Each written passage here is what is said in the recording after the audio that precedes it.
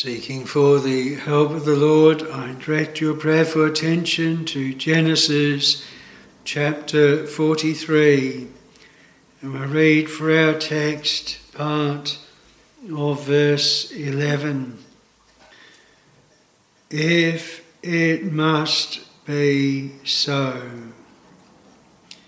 The whole verse reads, Their father Israel said unto them, If it must be so now, do this. Take of the best fruits in the land in your vessels, and carry down the man a present, a little balm and a little honey, spices and myrrh nuts and almonds, and take double money in your hand, and the money that was brought again in the mouth of your sacks carried again in your hand. Peradventure it was an oversight. Take also your brother, and arise, go again unto the man. But it is particularly these words of resignation, a realizing of the must of Jacob. Now I do know that these words in our Bibles are in italics, and that some ministers will tell you that we don't need to take any notice of them. All that it means is that words that are not, they have an underlying Hebrew or Greek word, but words in italics are necessary in translation to bring the true meaning of the text. So it's not right just to dismiss them as not being part of the Word of God. They are necessary in translation. And so it is conveyed here that Jacob is realizing that he must send Benjamin to Egypt. He has tried and tried to get out of it. The Lord in his providence has sent Joseph down into Egypt through means Jacob did not know. He thought that Joseph had been slain by wild beasts. That's what his brethren had deceived his father to make his brother believe had happened. And of course Rachel, she bore us the two children, Joseph and Benjamin. And Jacob did not now want to lose Benjamin, the son of his old age, the same as he had lost Joseph, and he was very, very protective of him. Another aspect, of course, was this. Already the man in Egypt that they had portrayed as governor over all the land had already locked up in prison Simeon, and Simeon was there. Me, he says, ye have bereaved of my children. Joseph is not, Simeon is not, and you'll take Benjamin also. All these things, Jacob, he says, are against me. And he is labouring to stop this happening, stop Benjamin going down into Egypt. As much as he can do, he is trying to put off that time and find out some other way. But in our text, he is brought to realise this is one of the musts of the will and purposes of God. There was no way out. It must be so. They are hemmed in. They've got a famine. They've got no food. They need the food. They know that they can get it in Egypt. And they know also that Joseph had told them that they were not to come unless they brought Benjamin. He wanted to see his brother Benjamin. He wanted them to come again as well, to give them a reason that they should come again. He knew there was the famine. He locked up Simeon, and there was those means that he used to hem his father in so that he must send Benjamin. And our text is when he first realizes that it is so, And then what happens? What follows when he realizes it? If it must be so, now do this. And he has that which follows on from his realization. It must be so.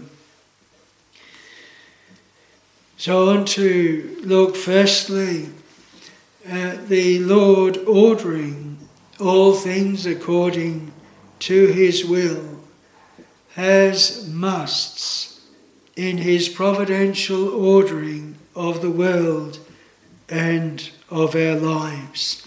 Things that must happen, must take place.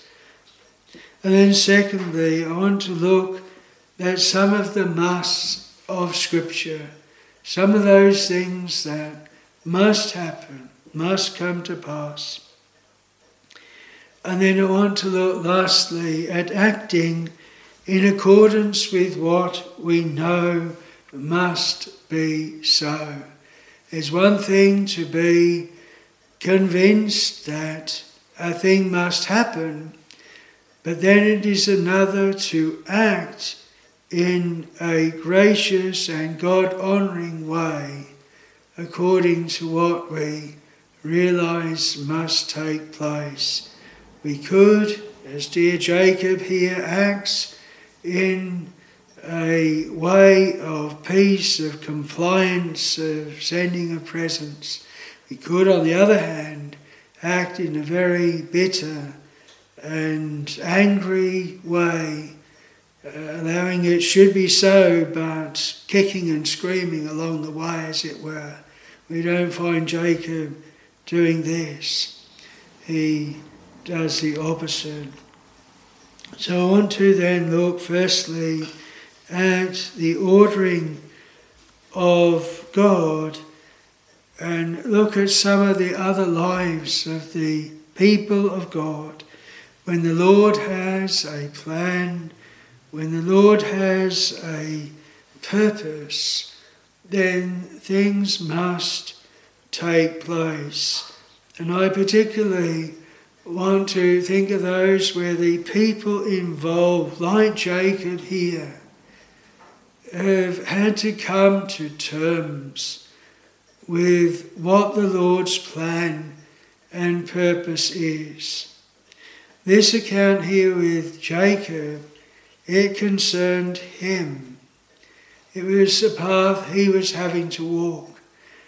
And you and I have a path to walk as well. And I believe especially if we are the Lord's people, there'll be some things that are not an option to us. There are some things that we must walk through or must do, must make a decision, a move for the Lord's purposes to be carried out. And I'm not suggesting that we could be in a position to frustrate the Lord in his plans. But some of the Lord's people have tried very, very hard to. And one that I will begin with is that of Moses.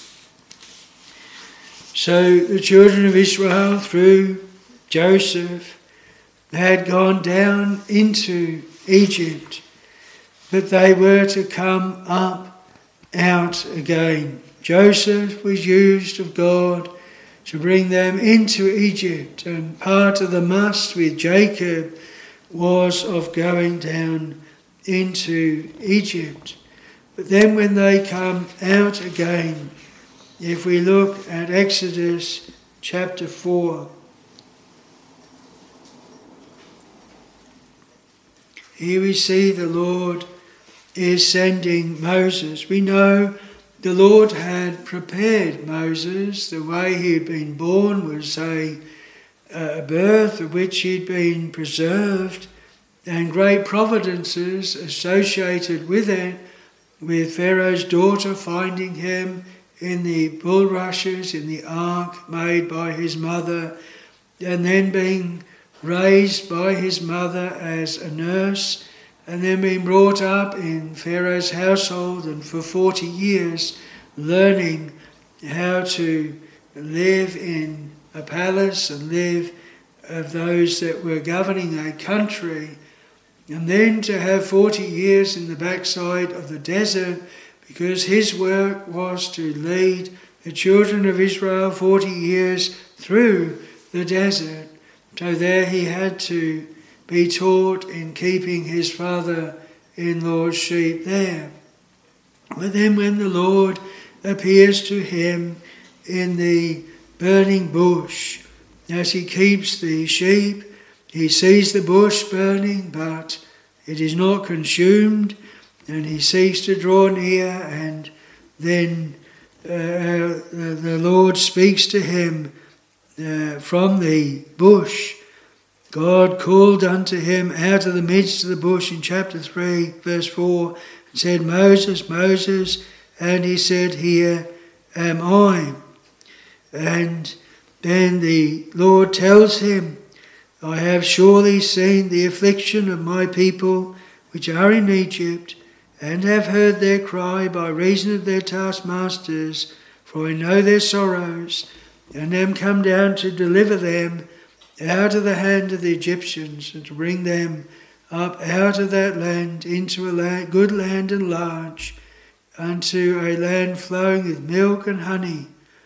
And he tells Moses of what he is going to do, a great work, a mighty work, a work that he had told to Abraham in the 4th generation, they shall come hither again.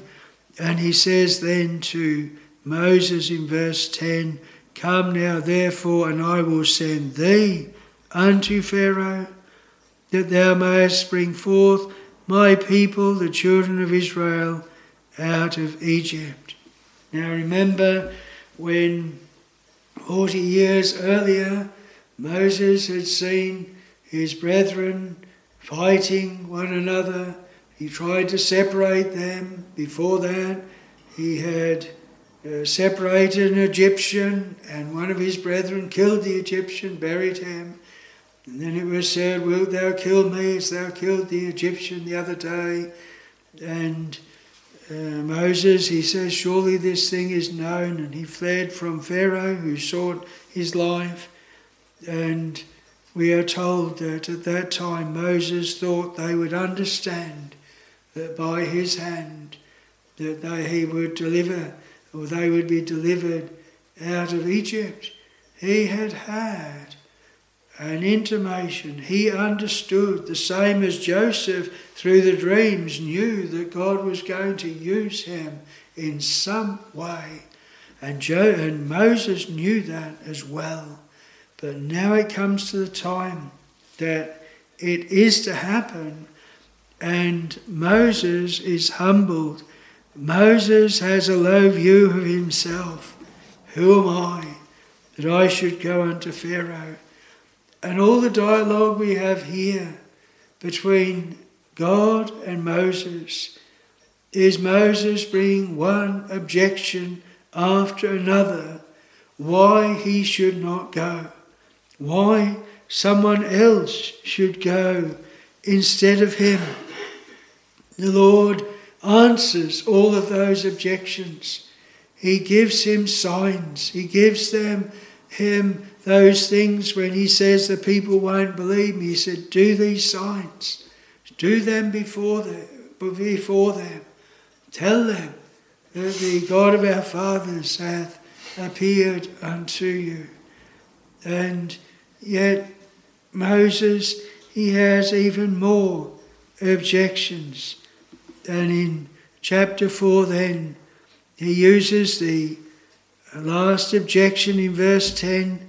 O my Lord, I am not eloquent, neither heretofore nor since thou hast spoken unto thy servant, but I am slow of speech and of a slow tongue. Now the Lord answers that. He said unto him, Who hath made man's mouth?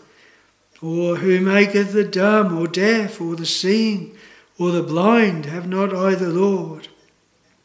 Now therefore go, and I will be with thy mouth, and teach thee what thou shalt say. And he said, O my Lord, send, I pray thee, by the hand of him whom thou wilt send. In verse 14, the anger of the Lord was kindled against Moses, and he said, Is not Aaron the Levite thy brother? I know that he can speak well, and also, behold, he cometh forth to meet thee. And when he seeth thee, he will be glad in his heart. Thou shalt speak unto him, and put words in his mouth, and I will be with thy mouth, and with his mouth, and will teach you what he shall do. And then we read that Moses then went and returned to his father-in-law, and he went and did as the Lord bade him to do. Moses was brought to that path that he must go. He couldn't put it off to another. He couldn't get the Lord to change his mind to send someone else. However many arguments that he brought forth, the Lord's ordering of providence, the Lord's preparing of Moses was that he would not change. We read, Thy people shall be willing in the day of thy power. But sometimes, like in this case, sometimes it may seem to be a great work to make someone willing, not force them, because in the end they have been made willing, and they have gone and they have done what the Lord would have them to do. But we need to view these instances, even of those that we may have such a great high, rightly esteem of, viewing them as the Lord's people, but remembering what was said of Elijah, that he is a man subject to like passions as we are. And Moses, Jacob, they're the same. Things before them they shrink from, draw back from, and yet are brought face to face with the Lord's must. You must walk in this path. You must walk in this way. And I'm not going to take my hand off you. I'm not going to stop troubling your conscience. I'm not stop sending words through the ministry to you until you do walk in this way. Because it is appointed by God. He is of one mind, and none can change him or turn him or say unto him, What doest thou? So Moses knew what it was to be faced with one of the musts of the Lord in the ordering of this world. We think then how it was the case when the children of Israel this time, they had been brought out of captivity, Babylonian captivity, brought back into their own land again. This is in the days of Esther. And there rises up Haman and seeks to destroy the Jews and bring the king to make a decree that on a certain day all of the Jews would be put to death. The people of the land would rise up against them. But God in his providence, and the book of Esther is full of providences. He had brought Esther to be the queen.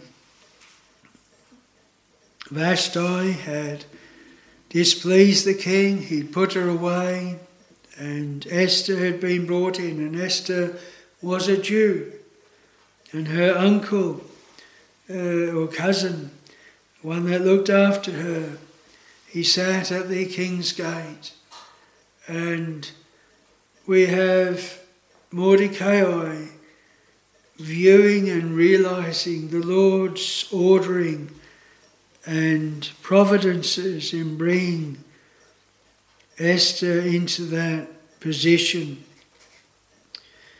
So he speaks to her and says to her that she is to go in and make supplication to the king.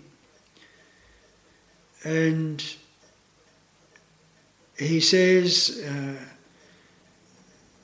Mordecai made known to Esther the decree and what had been done, and he gives Hatach the copy.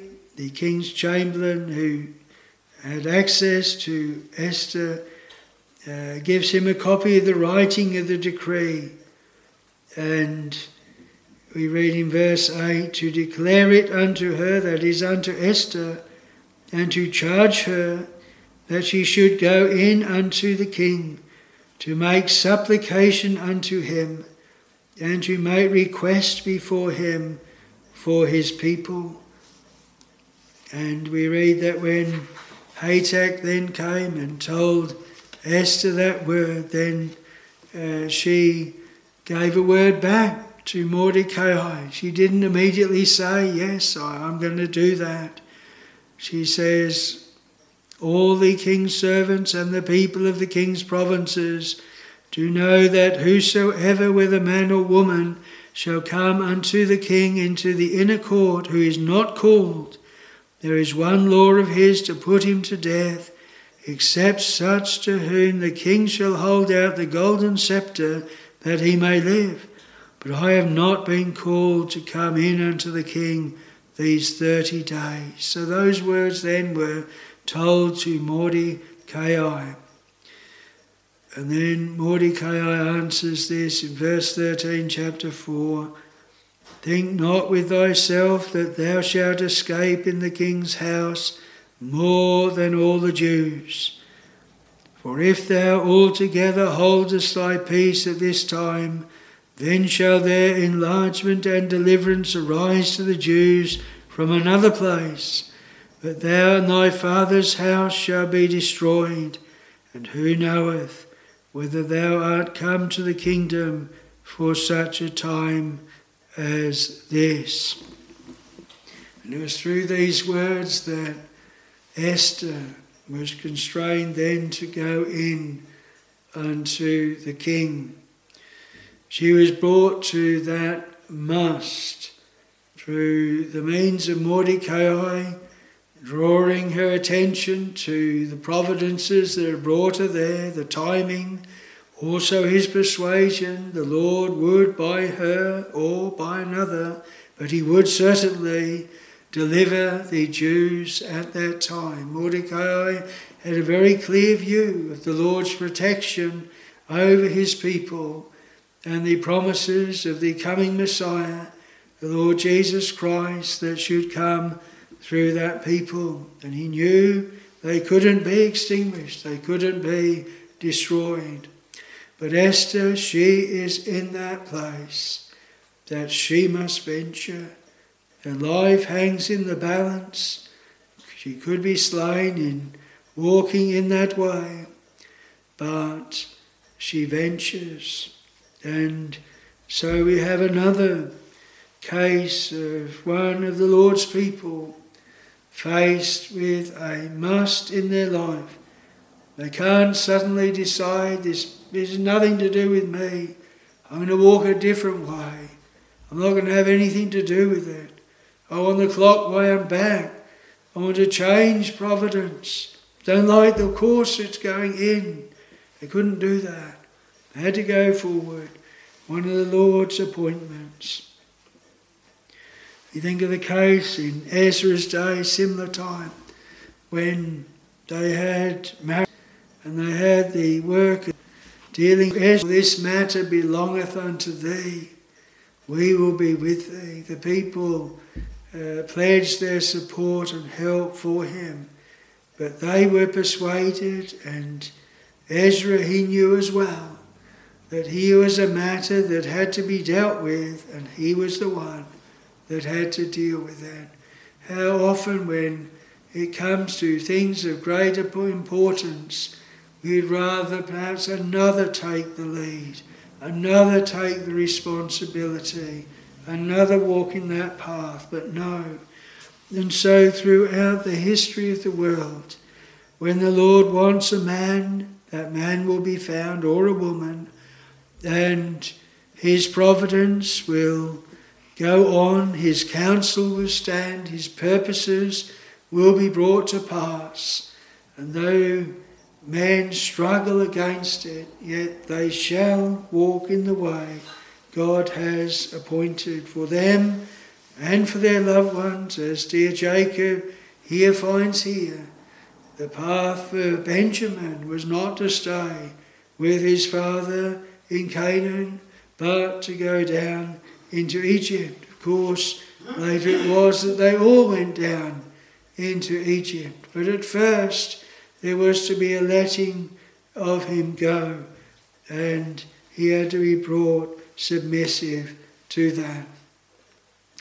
So may we notice these things in our lives too, in providence. There will be those things that are vital, that we do make certain decisions, that we do take certain actions, that we do that which the Lord has appointed for us to do. We might think, oh, we're not up to it. We'll get someone else to do that role or to occupy that position. And we try this person, and we try that person, and we try another person.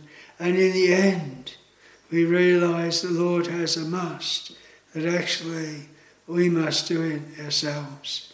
And so in this way, we understand the Lord's will and are very clear what the Lord would have us to do.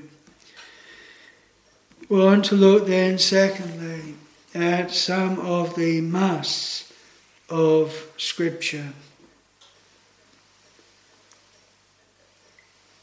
The first one is that we must die. If we were to go back to Genesis and to dear Jacob, and we go a few chapters on to chapter 47, then we read, the time drew nigh that Israel must die. He called his son Joseph and said unto him, if now I have found grace in thy sight, put I pray thee thy hand under my thigh. Deal kindly and truly with me, bury me not, I pray thee, in Egypt. And we hear this phrase again and again of kings, of the Lord's people, that they must die. And since the fall, the sentence has been, in the day that thou eatest thereof, thou shalt surely die. And as in disobedience to God, rebellion against him, we have brought that sentence upon us. We died spiritually immediately, and every man must die. The soul must be parted from the body, return to God that gave it. Dust thou art, unto dust shalt thou return. We must return to dust. And yes, we know of Enoch and Elijah and of those that shall remain when the Lord returns, that shall be changed and not die. But all men must die, and you and I must. It is that which, however much we might try and fight it, and some people do, they fight death right to the end. They try as much as, and it is really, in one way, a right thing that we should have inbuilt with us, that desire to maintain our lives and to do all we can to preserve them and to remain in health. But in the end, we shall die. We must die. We cannot overturn that sentence that God has set forth. And if we were to think of, in Queen Esther's time, that sentence against the Jews could not be reversed. The same as Daniel going into the lion's den couldn't be reversed. But there could be another decree made, and Daniel could be delivered by the miraculous hand of God. But it must take place. The Medes and the decrees of the Medes and the Persians, it cannot be altered. And the same sentence of God. God cannot just say, well, it doesn't matter. I won't enact that sentence. Man does not need to die. He does. He must die because of the sentence. And maybe all be persuaded of that death be something very personal, very real to us, that is a path that we must walk through. When we're young, we can think that is far off, and yet we have reminders of those who are very young that meet death. And as we grow older, we know that those years are shortening that we have left on the earth, and we must die the same as we've seen our parents and others breathe their last, so we shall breathe our last as well. That is one must. It's vital that we be resigned to and we act rightly in realising it must take place. Then we have a line to that. In the way of salvation, the must that the Lord Jesus Christ must die. Our Lord warned his disciples and said before them that the Son of Man must suffer many things of this generation, that he must be crucified, that he must be slain, and must then rise again from the dead. Those two on the way to Emmaus, the Lord said to them, ought not Christ to have suffered these things and to enter into his kingdom? When our Lord is in the garden 3 times, praying to his Father, if it be possible, let this cup pass from me. Nevertheless, not my will, but thy will be done. And he must drink that cup. He must endure the cross. And when he was in the garden, they went to take him. And they had the swords. Put up the sword within its sheath. The cup that my Father hath given me to drink, shall I not drink it? Thinkest thou not that my Father I could pray my Father, and he presently give me 12 legion of angels, 72,000 angels? But how then should the scripture be fulfilled? The scriptures must be fulfilled, and that is very, very evident, especially in our Lord's suffering, a substitutionary offering.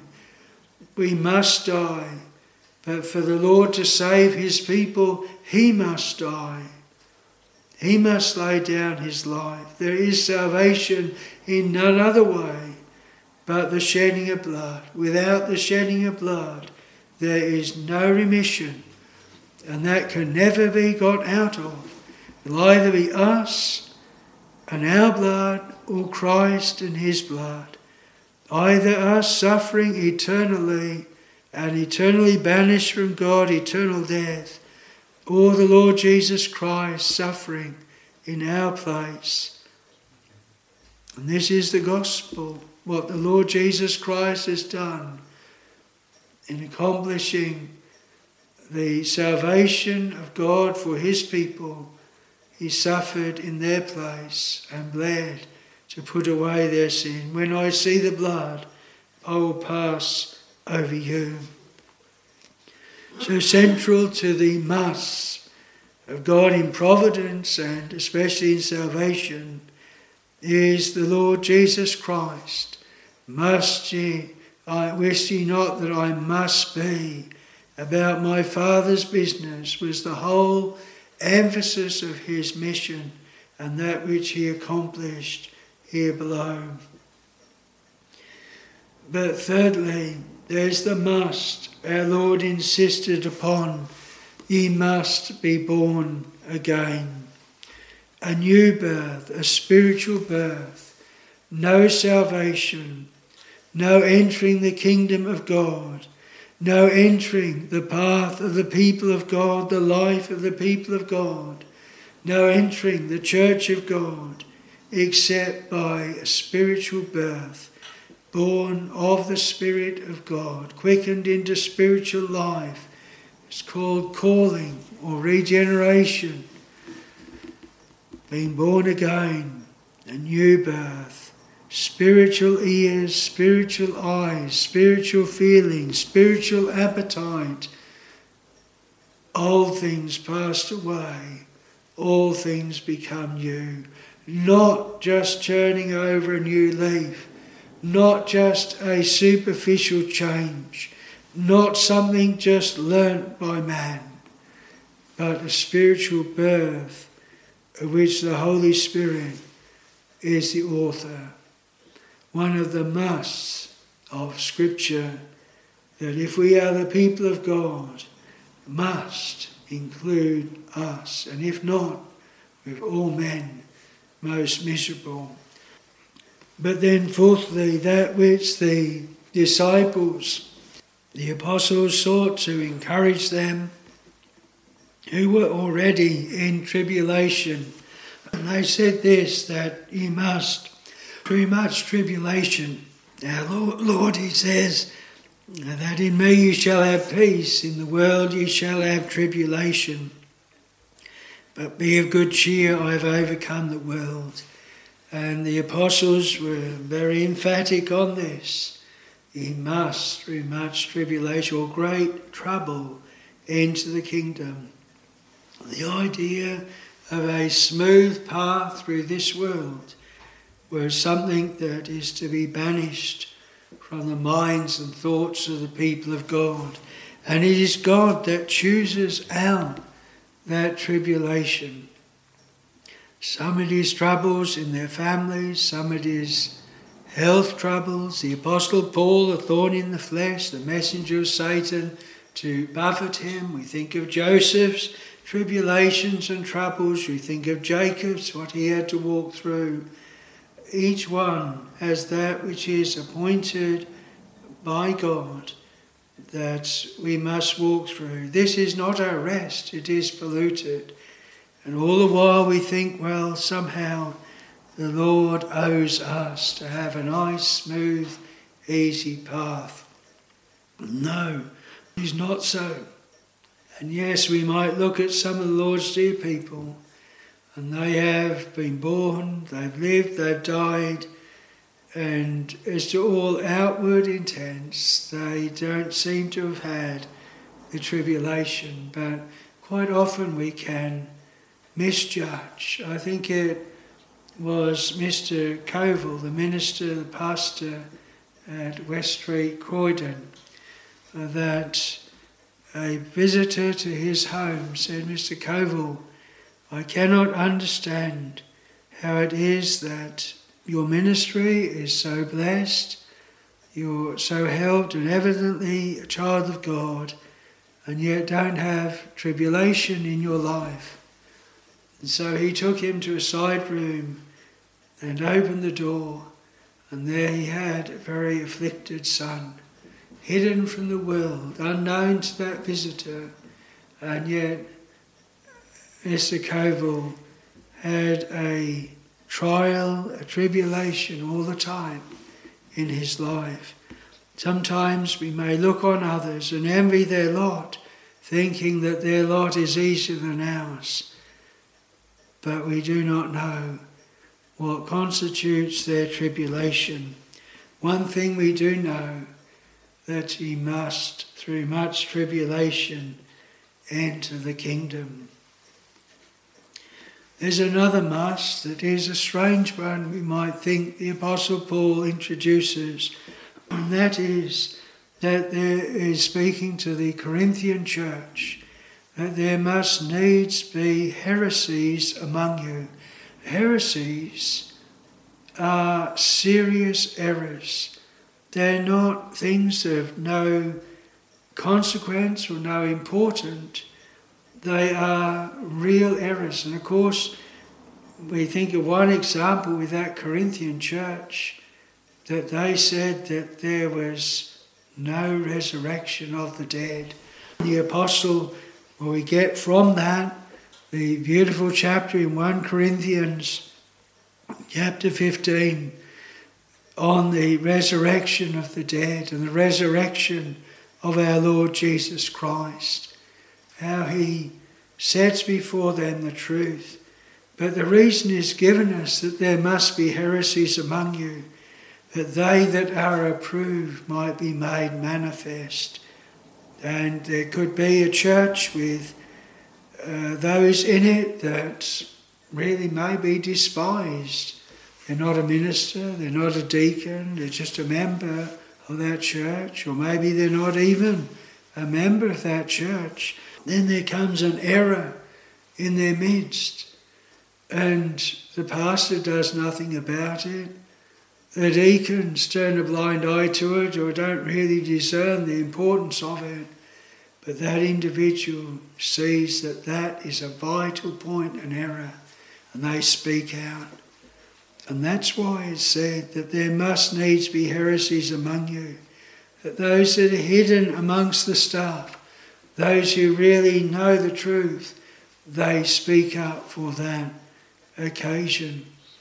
And it does seem a strange thing. We think, well, we'd like to have a church that doesn't have division, that doesn't have those in it that are going to teach real errors. We don't want to have to deal with that. But the apostle says, no, the church of God, there must needs be. And there's a reason for it. The church of God is not going to go on just smoothly with everyone agreeing, everyone going along. The Lord allows it so. There are those in an assembly that bring in things that are wrong. If you and I see things that are so contrary to the Word of God and they're not being dealt with, the Lord give grace and help to speak out. Humbly, sincerely, faithfully, but not be silent. You think of the letters in the Revelation, there was 2 reproofs on 2 of those churches. One, that they had those that allowed there to be in their assemblies those that held the doctrine of the Nicolaitans. And then there was another church that not only allowed people in their assembly to hold wrong doctrine, but to actually teach it and proclaim it. But there's a warning. We might think, well, don't worry about it. We can have some members, we know that they actually hold error. We won't deal with it, as long as they keep the peace and keep quiet. But if that error is a vital error, if it is a serious heresy, it cannot be allowed just to sit quietly in a church. It won't remain like that. It is to be dealt with. But then there's a last thing that I mention, and that is we must all appear before the judgment seat of Christ. It is a mystery, we know how it shall be, that those that are pardoned and forgiven, whose sins are cast as far as the east is from the west away, that yet we shall appear before the judgment seat. But remember, it is the judgment seat of Christ. It is the God we have known here, our Redeemer, our Saviour, our Shepherd, the one who has shed his blood to put away our sin, the one whom we love and who loves us. That's whom we stand before, not an angry judge. And it is in the judgment that then the people of God shall be lifted up, shall be justified, that the reason why they are in heaven is not because of their goodness, they are sinners, but is because of Christ's blood, because of his love to them, his everlasting love, because he has called them, because of what he has done for them. And in that great judgment day, the Lord shall own his people as his own. He shall own David. Yes, David sinned in adultery and murder. But the Lord will say, I own him. I'll shed my blood to put away his sin. Though he sinned in that way, yet I pardoned and forgiven him. And so it shall be for all the people of God. Well, I want to look lastly at acting in accordance with what we know must be so. I want to try to be brief, but going where our text is, and we read further on when we introduced the text that Jacob doesn't just say, if it must be so now, go. He says, do this. And he's taking the best fruits of the land. He's taking a present to the man and double money. He's giving specific direction. He's giving every indication that though it must be so, he now sees God's purpose. He sees God's hand. And instead of fighting anymore, he's going to go along with it to the best of his ability. And Moses was the same. He went to Pharaoh. Esther was the same. She bade that Mordecai, that they make fasting and prayer. And then she was going to venture in unto the king. And if I perish, I perish. But she was resolved to do it so, to actually act in this way. And it's a real test of whether we believe or fall under what we see as the must of God, is to how we actually react to it. If we believe and know that we must die, how does that affect us? Do we live as if we live forever? As if the grave wasn't before us? If we believe one of the musts is that we be born again, does that feature in our prayers? Do we ask the Lord that he would grant us that? We know, of course, that the Lord, beginning with life, must come as the very first thing.